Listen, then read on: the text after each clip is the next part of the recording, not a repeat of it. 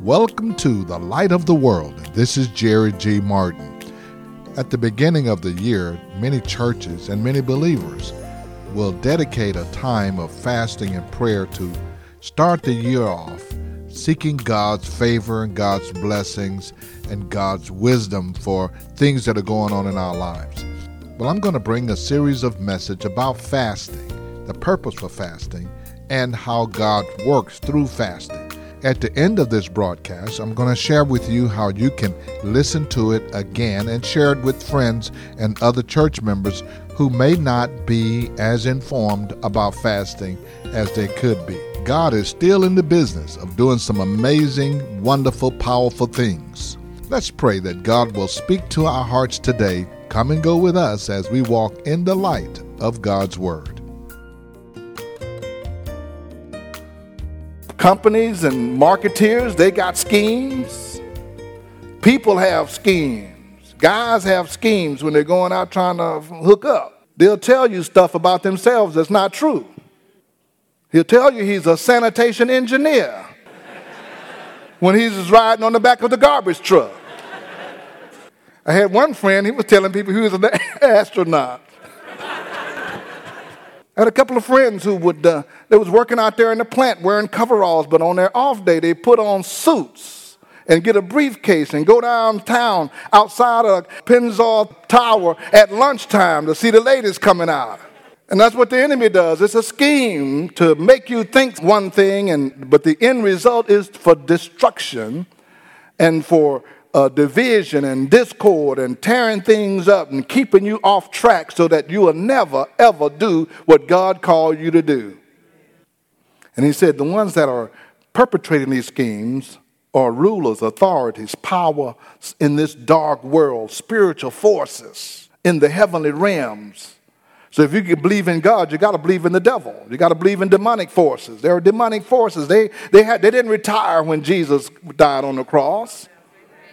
They're still here. They're still active. They're still causing issues and troubles and problems and sickness and all of those kinds of things. When you're in a war, the key to victory is the superiority of your weaponry. And the Lord says, I've given you some superior weapons so that you don't have to be defeated by the enemy who comes in with all of these things. The church is in a battle for our homes and our families, our schools, our communities, and our culture. We have a spiritual battle. Well, do you think everything that's been happening in the last 20 to 30 years in our culture is just happening? I saw somebody had a sign this morning saying, no abortions are safe because somebody always dies. But we have millions of them. It's a plan. It's a scheme. When people say, you just want to be pro-choice. It's a scheme. We believe it. We bought it.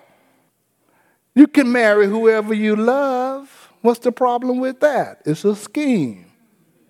God says it's going to be one man and one woman. The devil says, let's see if we can hook these two men up together and these two women. Let's then see what happens. Ain't going to be no procreation, and then they can't be fruitful and multiply. Let's try that. And we say, well, we shouldn't have any problem with that. We should just let people do what they want. It's a scheme. In the neighborhood I grew up in, we used to call them pigeon droppers. And they come up to you talking fast, showing you a big roll of cash, and you're trying to figure it out. It was a pigeon droppers. Just slap them upside the head and keep going because they're trying to take your money. If you don't recognize a scheme when you see it, then you're vulnerable. But the Lord has given us some weapons. 2 Corinthians 10:3 says, the weapons we fight with are not the weapons of this world. On the contrary, they have divine power to demolish strongholds. The King James says, the weapons of our warfare are not carnal, but they are mighty through God to the pulling down of the strongholds. The weapons we fight with, somebody say our weapons. So you got some weapons. The Lord's not going to leave you defenseless without power, without giving you something to fight with. He said, I give you some weapons, and they are not of this world. So you got to fight these out-of-the-world spirits with the out-of-the-world weapon. And God says, I got some of those weapons. What does he call them? One of them is fasting. That's why the devil don't want you to fast. That's why every time we call a fast, you're trying to figure out, oh, I had so much trouble. Like some of you tell me, Pastor. He don't want you to do that. Why? That's like pulling out the nuclear weapon. Don't you get that weapon. You know how Iran is over there trying to develop a little nuclear weapon? Everybody says, you better not get that. Don't you get that. We ain't going to let you have that. Why? Because they know once they get it, somebody's in trouble, and that's what the devil does when you're trying to fast. You don't have to do that. Your body can't take that. Your mind can't take that. I get a headache when I do that. My attitude change when I do that. I don't know why the pastor want people to do that. Oh, fasting. The Bible don't say you have to fast all the time. Oh, yeah. That's a scheme. You end up not doing that, but God, that's one of the most powerful weapons that God has given the church. Fasting and praying, and the devil talk you out of it every time, and then the next year, and the year after that, and the year after that, you're still in the same place because you don't use those nuclear weapons that God has put at your disposal. The devil said, don't you touch that note. It's like Twinkie, don't you hit that note. He don't want you to hit that note. He don't want you to pick up that weapon. Don't you pick up that weapon. So if you do, I'm in trouble. He'll fight you in 3 different areas mostly. He'll fight you in fasting. He'll fight you in prayer. He'll fight you in your giving. Those are weapons that God gives you so that you can be effective in ministry and effective in your life. And you can have the abundant life that he wants you to have. But the devil will tell you, no, you can't do that. That's the demonic forces talking to you. Sometimes it sounds like your kinfolks and your wife and your husband and your children. That ain't them. No, we don't need to do that. Why we got to do that? I don't see why we got to do that. No, you don't have to do that. Stay where you are. The most potent and versatile weapons that the believers have in their arsenal are fasting and prayer.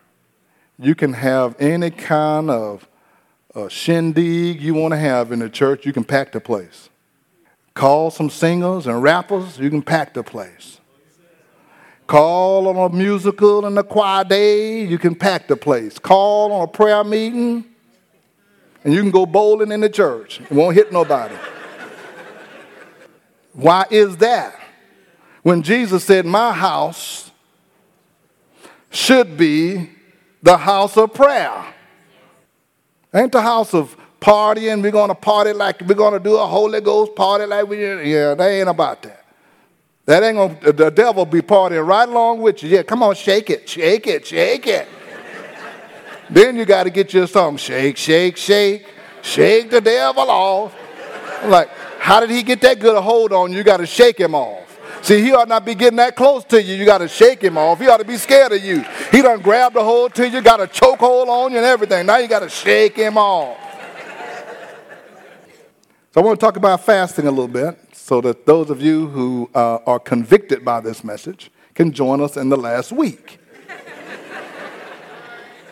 There are some people who do have medical issues who needs to govern themselves accordingly, and they do need to eat because of their medical conditions, and so you need to be sure you take care of that. But that's only about 1 in 20. That's not everybody. Your hunger pain is not a medical condition. Fasting biblically means to cover the mouth, to afflict the soul. It is the practice of self-denial.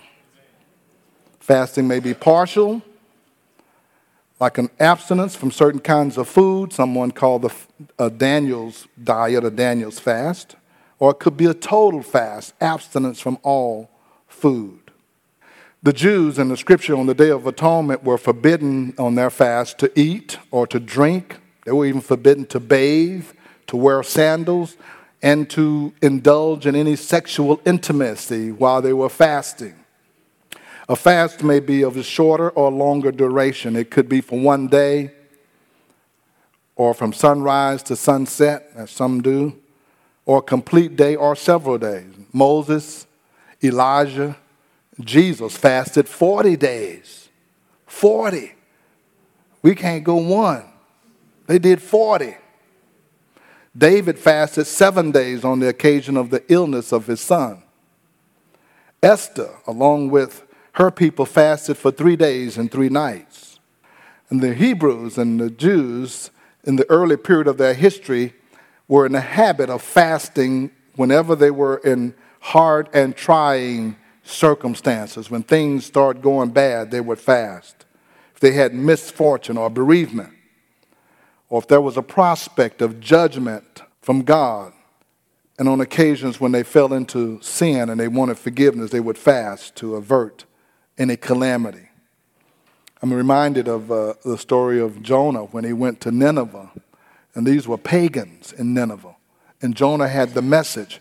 He said, God told me to tell you, because of the way you are, he's going to destroy this city in a few days. And the king of the city, who wasn't a believer of God, called a fast and a prayer. And he put, you read the scripture, he put everybody on a fast, and he put all the animals on a fast. He said, y'all ain't eating either. We not eating y'all, and y'all ain't eating nothing.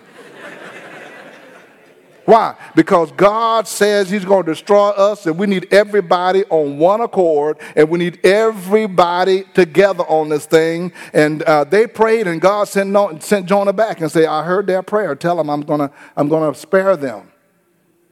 The king says, everybody, we're going to fast, and we're going to pray to this God that Jonah told us about. We don't want what he said is coming. So why should we fast, and how do we fast? I want to look at just a couple of reasons in Scripture how where people fasted and for what purpose and what reason.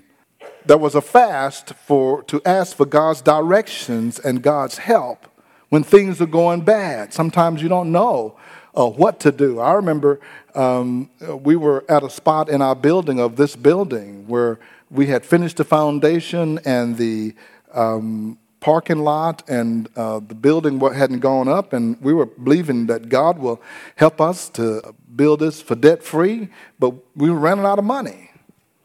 And we asked our leadership team to go on a 7-day fast so that we can hear from God about what to do.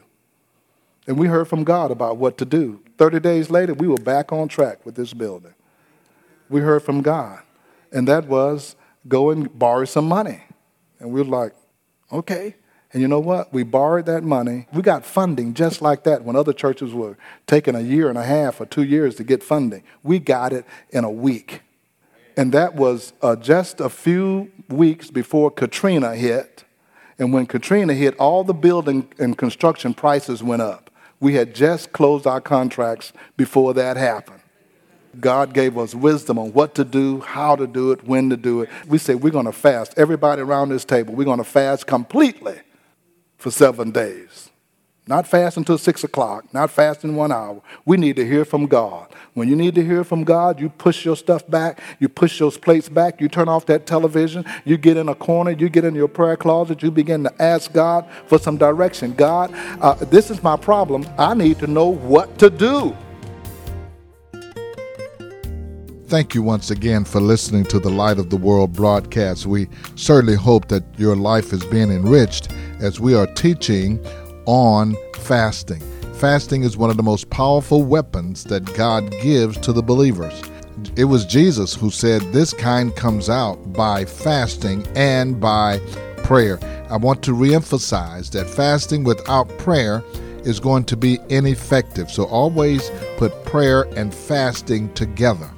If you would like to hear this message again in its entirety, you can listen to us at our podcast at The Light of the World Daily with Jerry G. Martin. Again, that's The Light of the World Daily with Jerry G. Martin. You can also share those podcasts with family members or members of your church or someone who is not really informed about fasting. We find that there are people who are still wondering, how do I fast and why do I fast? And these messages are here to help with that. I also want to invite you to be a part of what God's doing at the Light of the World Christian Fellowship Church. We're meeting each Sunday at 16161 Old Humble Road. This is a wonderful time of year to come together as we pray and seek God's face, as we expect God to move in a significant, mighty way in our homes, in our church, in our families, and in our communities.